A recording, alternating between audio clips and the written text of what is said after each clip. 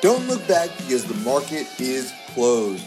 Good Friday afternoon, everyone. Tyler Herriage here with you for today's VRA Investing Podcast. We had a bit of a mixed day to end the week for our markets, but we did see some serious resolve from our major indexes here right out of the gate this morning.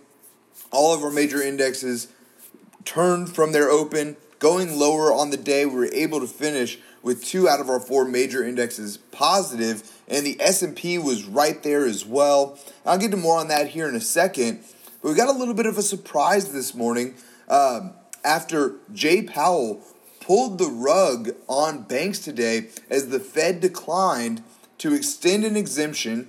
This exemption lowered bank capital requirements. It was put in place because of the pandemic. It's called the Supplementary Leverage Ratio, and that allowed banks to exclude treasuries and deposits from their reserve requirements. That exemption was already scheduled to expire on March 31st, but it was expected to be extended. Banks were lobbying for it, so it was kind of expected that that was going to happen. And if there's one thing that our markets dislike more than anything else, it's surprises. And this was one of those moments. Now, in all reality, it's a fairly minor rule change in regards to how our markets react, but we probably won't hear much about it again after today, really. But it wasn't good for the financials, which finished lower today, and bank stocks especially, which hit new all-time highs yesterday.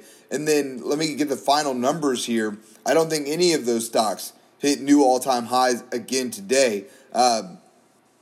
No, I don't think so. So, again, Jay Powell pulling the rug out there from this excitement that's been going on. Financials have been one of our leading sectors for 2021 so far, and we'll see if that trend continues. Like I said, fairly minor rule change. Probably won't hear about it a whole lot more from here, but it's certainly interesting what this does for our markets, since they are now going to be required after March 31st to include those treasuries and deposits on their reserve requirements.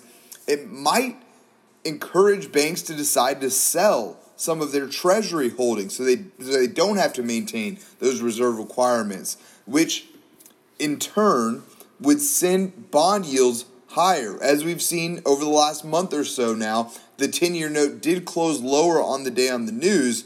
The Fed, who the mainstream media is going to be pumping for the next week. Jay Powell spoke on Wednesday, spoke again today, scheduled 3 times next week, and we saw it today from the other Fed presidents as well. They're going to be putting them out there to talk this market up. And the Fed said they don't see this as an issue for the banks. And, of course, if they do decide to start selling bonds, the Fed's already buying up $120 billion per month in quantitative easing to help keep bond prices low. So who's to say that when the banks decide to sell these things, the Fed's not going to be there as the buyer of last resort? Really, the Fed is now the first and last buyer as it stands. But as I said, Jay Powell spoke today, 3 times next week, and no doubt a move to try to soften the blow, give confidence to investors. So it's going to be an interesting next week. We wouldn't be surprised at all to see stocks go up next week as they try to pump this market up. Despite it being a seasonally weak period for the markets, March and April are a very bullish time ahead of sell in May and go away, which was not the case last year at all. After the coronavirus insanity lows, the March 23rd lows from May of last year to the end of the year was a strong period. So this market may not care too much about statistics about seasonality, but we'll have to see. Definitely taking it into consideration, not playing it off here. And as I mentioned earlier in the podcast, we did see a little bit of a sell-off going into the weekend today. The last 15 minutes or so, the Dow had a sharp sell-off. The S&P flipped from positive to negative in about the last 15 minutes. But we also saw some bright spots today. namely the NASDAQ finishing strong, the Russell 2000 leading the way today. Russell 2000 up 0.88% to 2,287. NASDAQ up 0.76% to 13,215. And then our laggards on the day, the S&P, really pretty flat, down just 0.06% to 3,913. And lastly, the Dow, down about 0.7% to 32,627. And here are some of our other bright spots on the day as well, the internals. Despite the mixed trading today, we finished positive across the board here. And the internals this morning were pretty flat, even with our major indexes selling off after the open. And then they went positive, ahead of our markets going positive. So we got a little bit of a tell there from the internals. I was talking to Kip this morning. We were watching that action, thinking it would not at all be a huge surprise to see the market finish higher. But we did finish positive across the board here on the internals. Advances beating out declines, under 2-to-1 positive in that range, though, for both the NYSE and the NASDAQ, so not a bad day at all. New 52-week highs to lows did come back positive here, but we didn't get the strength that we've seen recently from this metric. We got positive numbers here, so we're not complaining about that. But we've seen those days in the last month, 2 months, where we have 500, 600, 700 new 52-week highs to just a few new 52-week lows. Today, that number was a little bit closer. We had 210 stocks hitting new 52-week highs to 119 hitting new 52-week lows. So not even 2-to-1 positive on the day today. But hey, like I said, we're not complaining about positive numbers here, but something to keep an eye on.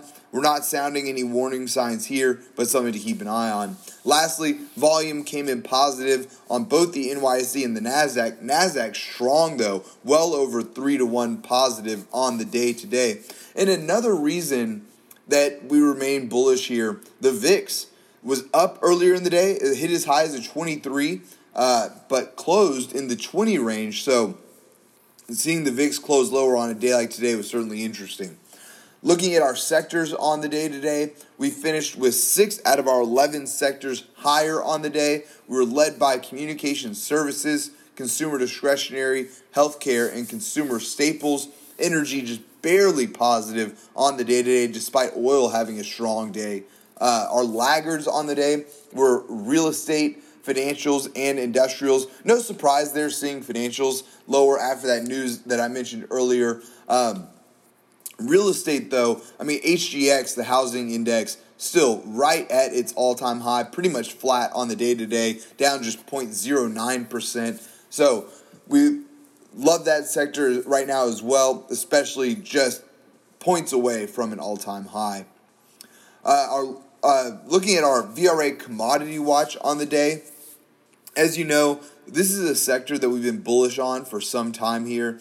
We've said repeatedly we expect to see oil over $100 a barrel over the next 12 to 16 months. Now, I've gotten a lot of interesting looks when I tell people that, but it's part of what we can come to expect in the Green New Deal environment. In order for wind and solar energy to be competitive, they need oil at $100 a barrel, or at least higher than here, to really make them viable options as an alternative. But we also see copper rising to $6 a pound as well. And really, as far as predictions go, that's one of the higher ones out there, maybe the highest that we've seen. But today, J.C. Parrots, who's a very interesting follow technician here, was implying that they see oil going to $150 to $200 a barrel, and copper at $8 to $10 a pound. He didn't give a time frame on that, but it makes you think about what that would look like if we were to get to those levels. And at oil at $100 a barrel, we've seen it before. Maybe not too big of a deal for our markets. May see some new oil rigs coming online after they took so many down during coronavirus insanity. That is yet to recover. people who I know in the industry, they're running at a fraction of what they were running ahead of coronavirus insanity, already seeing some of those wells come back online. But at those prices, you'd expect to see a lot.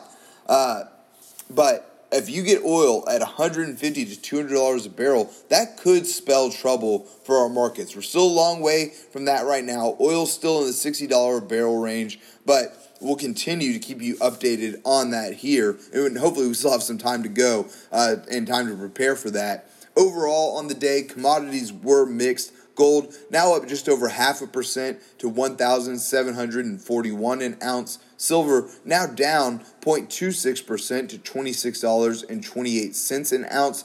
Copper higher on the day, just over 0.1% to $4.10 an ounce. And then oil, after taking a little bit of a beating yesterday, hit below $60 a barrel.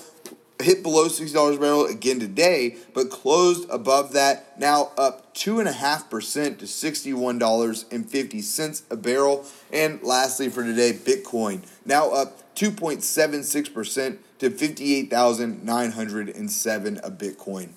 Folks, that's all that we have time for here today. Please be sure to subscribe to receive our VRA podcast every day at the market close. You can sign up at VRAinsider.com. Click that podcast link at the top. We'd love to have you with us. Thanks again for tuning in. Until next time, have a great weekend, and we'll see you back here on Monday after the close.